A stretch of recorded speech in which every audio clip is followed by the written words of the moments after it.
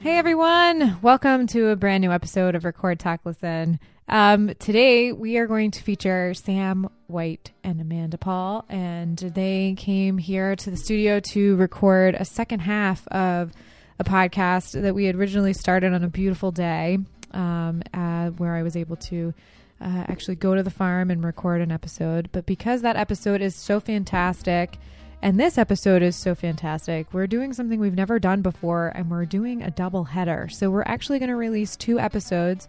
One is with Sam and Amanda and basically what they do during the winter season of the month and how you're able to access their grass-fed beef during the year. And then also actually the farm visit, the whole interview there, where they talk about the farm and the history of the farm and all that great stuff. So they're equally wonderful episodes.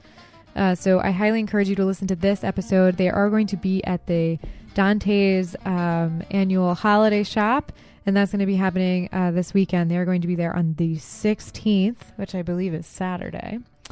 And so they'll have a bunch of cuts of meat available there for you to purchase. So if you have never tried their beef before, that's a great opportunity for you to do that. They also have a great website. It's leaningpinefarm.com, and we'll have direct links on our website. Speaking of our website, you should definitely check it out. If you haven't been, it's recordtalklisten.com.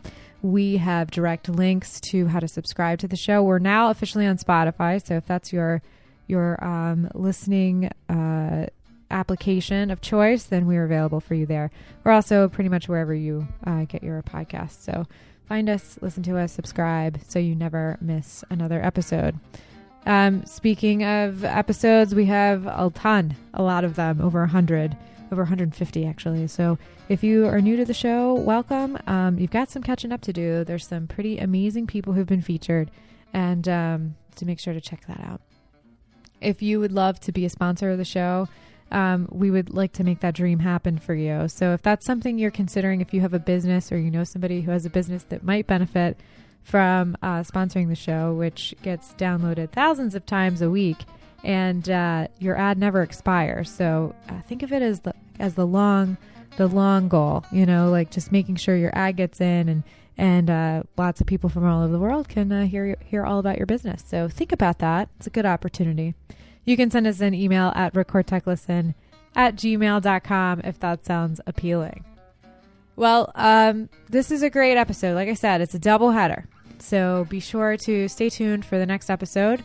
I will not be doing intros to that. It's just going to be a nice added supplement to what you've already heard on today's episode. So be sure to check it out.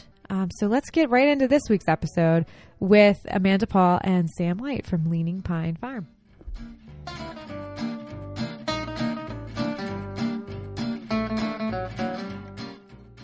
So I was lucky enough to come to your farm on a beautiful day. And we talked about the history of the farm a little bit, how you move pastures with the cows. The day we recorded, they were not so happy because they were doing mob grazing. Yeah. Mm-hmm. So they were in a smaller area. They didn't have enough area to stretch out as far as they were concerned. Right. So they were very vocal, which just makes for great background noise when you're talking about farming. So it was good. Right. But you guys are back because you are selling your beef, which is great, and people should have access to it. So let's talk a little bit about that. Okay. Well, we started selling our beef back in 2007, and we have a Maryland permit to actually sell from the farm. It's a on-farm permit. They actually started doing that back in 2007 in Maryland, and we can sell frozen packaged beef from the farm. Mm-hmm. And a lot of people think that they only can do the bulk half whole type of thing, because most people think, well, when you buy beef from a farmer, it's usually the quarter whole half, or exactly. And people sort of get frantic because they have to buy a freezer. Yeah. But we actually can sell by the piece nice. When we have it on stock, and we typically throughout the year always have things here and there, but there are times that we don't have it on stock. But we basically go by the price of what you could get at Martin's for grass-fed beef. We don't, price gouge or anything like that. A lot of people think, well, it's going to be so much more expensive, and they're usually pleasantly surprised that we understand in this area you can't, sell at a price point that would be ridiculous, because we want people to actually appreciate and be able to get the beef and afford it. Yeah, absolutely. And and then we also, at some point, we were doing farmers market, but with us, just Sam and I running. And little Sam. Yeah, and little Samuel, running 177 acres, 70 cattle, and then the adjacent farm that's approximately 200 acres. It's a lot. And working 40-hour jobs. On top of that, on top of the job that is the job. Yes. Yeah, it's a lot. Yeah. But that's good to know that people can, it's on par with what you would get at the market, but a much superior product. You know exactly where it's coming from. Yes. Plus you get to come to the farm, which is a really beautiful spot. Yeah. Exactly. And the butcher we use is actually in Somerset, Pennsylvania. It's LaRue Meat Processing, and they're actually a humane kill processor. So it's nice that we know that we're getting our own beef back. They're humane kill. They're not prodding them, being aggressive with them, because that ruins the meat, right? And especially since it's grass fed, if they're tensed up and the adrenaline gets going, the meat will be tough and ruined. Yeah, it just crock meat. pot. Yeah. We've experienced that before. We took a animal that her sister was buying for her family to somewhere in West Virginia, and they slaughtered it as soon as it was off the trailer, and it tasted like a really old deer that was running when it was shot. It was just full, and that's because adrenaline does not mix with omega-3s, is what all of our beef is full of, instead of omega-6s, which is grain-fed animals. And the omega-3 cannot combat adrenaline, right? Repel it from the taste. And with that, we actually recently applied for a grant through the state of Maryland Ag. And we are going to put in a walk-in freezer. Nice.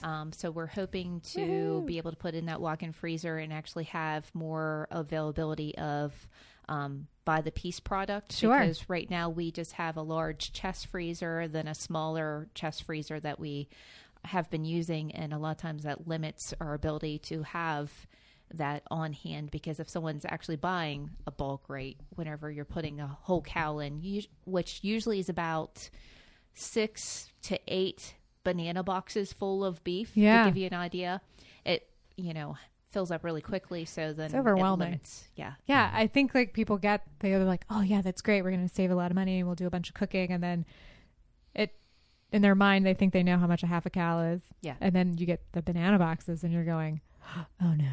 Yeah. And like every meal has to have beef in it.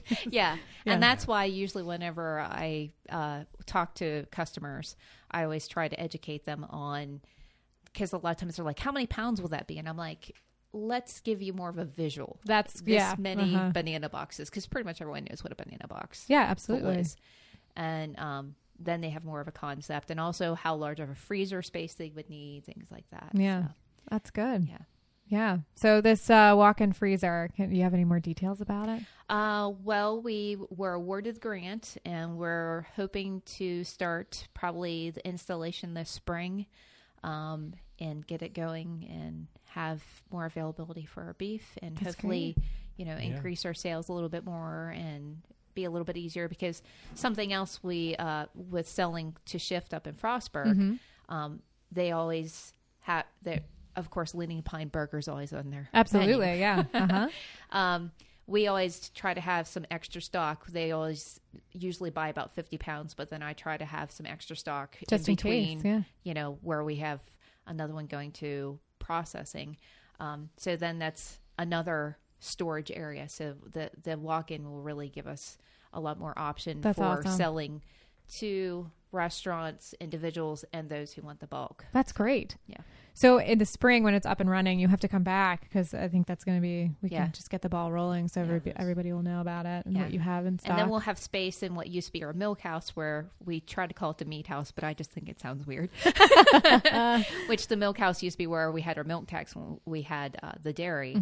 We'll have more space in there, so we were thinking of maybe doing a little retail space, nice. Partnering with local farms. Local farms. Our neighbor does eggs, and he has permit to do, and they're free range chickens, and to really do that, local feel. Local farm stand. Yeah. That's going to be great. Yeah. We dream of doing other things in the milk house, but that's a good start, though. I think putting in a convection oven and baking pies is a dream of mine. But nice. You got a good pie crust recipe that I don't know about? I don't have a good pie crust recipe, but I have a very good blueberry pie and apple pie. But that all requires time that we don't have. Yeah. Yet. Yet. Yeah, it's not like that. That's good. Yeah. So that's exciting. So in the spring, come back. We'll talk about your pie dreams, your apple pie dreams, pie in the sky dreams. But that's good. So you also want to talk about composting your manure, which that's a good segue. I think so. Pies to cow pies. Yeah, cow pies. That's good. I think some people don't even think about that aspect of farming. It's a really important part of it. So what we used to do when we had the old barn, many people know that our barn burnt down in 2009. And before that, we had a traditional bank barn. And I think I talked about it the last podcast where when the cows are in the barn during the winter, we had to take the manure out every day. No matter what the weather was, we took the manure out. And we'd have to find an area where it wasn't. I've seen on YouTube, I've seen farmers spreading it wherever they could, making ruts in their field, just causing all types of soil erosion, which is ridiculous. And so the solution is to take it up on top of the hill where the driest lands are. And that was what her dad used to. That was my first job, I think, on the farm was her dad was sick and her uncle was sick one year. And I was to take the manure out. Mm-hmm. She would feed the cows. I would take the manure out. Poop-hurst. Yeah. Yeah. And then when but that model is banned now in Maryland. Yeah. Okay. Essentially, well, you still can take it every day, but November 15th through March 15th, you are no longer to spread manure on bare ground during those time in Maryland because of the fear of erosion and also the nutrient leaching into streamlands. Yeah, so that makes sense. Yeah. So that's good. So since that regulation came into effect, people have to adapt. Yes. Farmers have to adapt. So what's the solution to that now? So now in the bigger barn, which is the newer barn, we have, and we're building one right now on the upper barn. Elliott Fielding is building it, and it's called Manure Storage Facility. And that's what the state calls it. And once a week, and sometimes it's every 5 days. If it's really cold out, the cows during the winter have access to pasture or the barn. If it's below 30 and it's windy, they won't go out to pasture very often. I don't blame them. Yeah, they want to be inside. So they stay in the barn, and then more manure is generated. And then we just use the skid steer to push it into the barn or push it over a ledge into this manure storage facility. And then I let it sit where I pushed it over for about a week, let it generate some heat. Yeah. Compost. It's composting. Because proper composting is, you want to get up to 120 degrees, I think, or 130 degrees. Yeah. And then I push it into a bigger pile where it sits until we take some out in April in the high ground, but the rest of it waits until September, October. Nice. Yeah. So it generates heat for the barn passively. Yeah. And we could do something along those lines and make it even more. It doesn't generate enough gas. Right. It would have to be more liquefied to generate enough natural gas to be able to put in what they call a methane digester to generate electricity. Right. So, but just the composting breakdown itself creates heat just because of the reaction of it, the organic material breaking down. So that's got to be some benefit. Yeah, well, definitely for the soil and our hay, where you only put it on our hay fields. And I did last year. I did put some on some pasture, but composted any type of compost will the nutrients in the compost will be accepted by the soil microorganisms in the soil more readily available than anything else. The raw materials. So. Yeah, absolutely. And so in our hay fields are so much impressively better. Yeah. And there are farmers in the area that don't want to have any part in this. They keep their cows outside, most of them keep their cows outside and not in a barn, which is fine, but then they don't move those cows during the winter whatsoever. They have one spot, and then they're just manure piles there. And it's muddy and awful and terrible. Yeah. And then, for example, in Mount Savage, all the farms accepted this commercial fertilizer for free. Except for ours. Because we didn't need to. Mm-hmm. Yeah, because you've got natural fertilizer, and you're making it, and it doesn't cost you a penny. Exactly. Yeah. That's great. So you're going to be out and about selling your beef at Dante's the 16th and 17th of December. Just the 16th? Just the 16th. Just the 16th. So it's the holiday... Ye Old Holiday Shop. Yes, thank you. Ye Old Holiday Shop at Dante's. So you'll have a freezer there, and people can, if they've never tasted your beef before, buy some beef. And we usually have a pretty good variety of cuts. Of course, we'll have loose burger, stew meat, and then we'll have different cuts of roast, usually the typical rump roast, chuck, sirloin, and then we have usually a different grouping of steaks. Just to give people an idea of what they could have, and also a variety, because not everyone likes the same thing. And plus, we know a lot about the different cuts, because a lot of people, they just sort of go to Martin's or Walmart, and they're just like, it's on sale. Right, exactly. And I think that's nice, because you know so much about your product, is that you can offer to somebody that's never maybe made a certain cut of meat how to prepare it, and all that kind of stuff, which is great. And that makes them more apt to foster a relationship with the farmer, which is really, really important. And we're very lucky that we live in an area where farming is accessible, and we know exactly where our food comes from. Right. And that being said, you should go and try their beef. Yeah. As a vegetarian, I think you should go try their beef. I think you should go try their beef. Yeah. Yeah. But, with that too, a lot of times it's just even an education process, because someone will be like, well, why'd you have this cut of beef? And it's like, okay, if you want a Delmonico steak, you can't have a rib steak, because it's the same thing. Delmonico is a boneless rib steak. So, right. And, I don't think people, a lot of people don't get understand that the anatomy of a cow. Yeah. Or if you, take, the T-bone and the T-bone and the porterhouse, you can't, part of that is the New York strip, right? And all those types of things. And so it's interesting, because people will get frustrated about, well, even when they order like a bulk, they're like, why didn't we get, and it's like, okay, let's look at the cow chart. Yeah, right. Exactly. I think that people and that's good, because it's a level of education that people just normally don't think about. Yeah. They're like, well, I can get this anytime I want. And it makes you take a big step back and say, okay, I have to pick and choose what I want, because there's only one cow. Yeah. And that's something else too. Usually new customers anymore, I really ask, okay, do you have an email? I will send them the cut chart of the cow and say, okay, if you get this cut, you can't get that.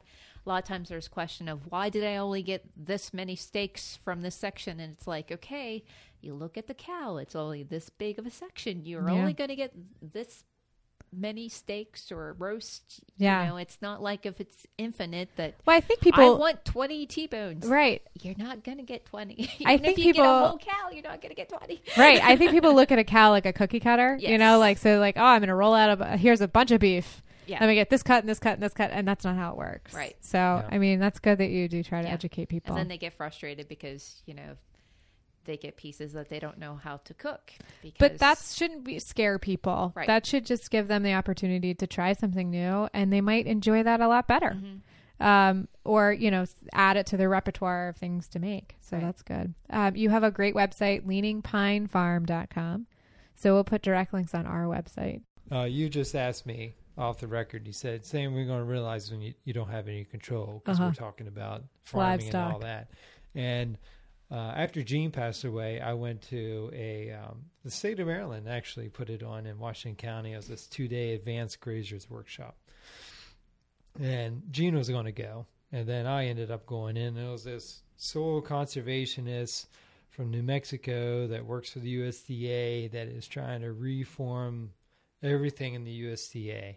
And he's, this a very religious guy that believes in climate change and all that. And he told us all, you all need to look up something called chaos versus reductionism, and you need to read up on it. Because what you're trying to do as a farmer is control chaos. Yeah, pretty much. I mean, that's that.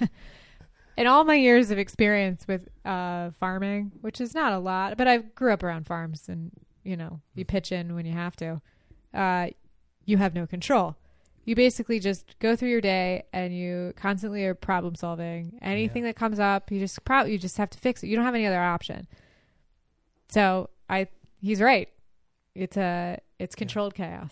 We have a to-do list on a legal pad. Yeah. And we have the entire legal pad filled up in 2 columns of things we need to do. And it starts off with one single column, and then we just keep going. We have to start a new column because of things that come up. Yeah. Yeah, things that break, things that you didn't think about, animals getting out, just the random. I think if you sat inside and planned for every possibility, you would never farm. Oh, no. So, I mean, that's the thing. You just have to. And it's a great workout. Yeah. With all the crisis yesterday, I'm opening up my Fitbit app to show how many steps I had. Yesterday was 21,347 steps, 4,600 calories burnt, and 335 minutes of at least 70% heart rate. That's good. Yeah. So that's almost, every weekend and all hay season is that many steps, but typically it's only 15,000 steps this time of the year. But anyway. But usually the cows Chaos at this time, we usually have the cattle more in towards the barn. More corralled. Like yeah. But since the weather's been nice, they're still out in pasture. Yeah, talk about climate change and well, it's important to us because we see it all the time. Well, you're a farmer. You're living on you are direct contact with the land. So you have Today it's November 29th and it was 65 degrees. Yep, it was. Yesterday it was 64. Something's different. Something is a little off. Yeah. It's not an El Nino year. Yes, yes. That doesn't explain much. So, yeah, but you're right. And I'd love to hear. We'd love to have you back anytime, any one of you. So, or both of you. All right. Well, thanks for coming, guys. Thank you for having us.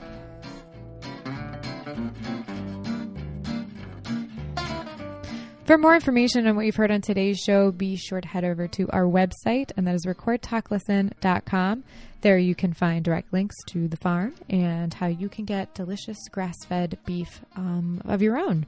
So while you're there, we highly encourage you to check it out. And if you want to become a patron or you want to support the show, all of that is available for you there. Also subscribe so you don't miss another episode.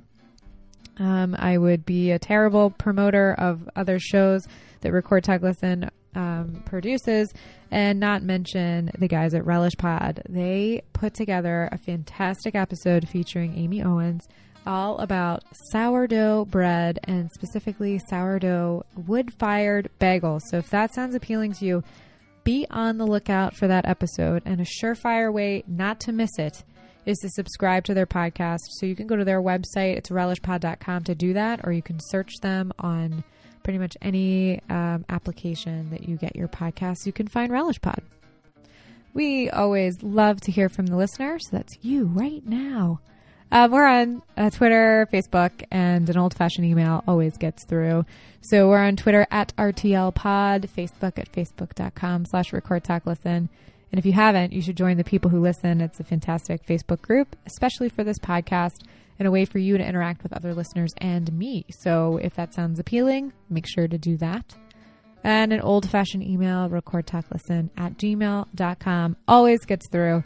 So if you want to participate that way, if you're not a social media person. So there's plenty of options for everybody. This has been another episode of Record Talk Listen, where I hit record, people talk, and hopefully you listen. Until next time, thank you so much.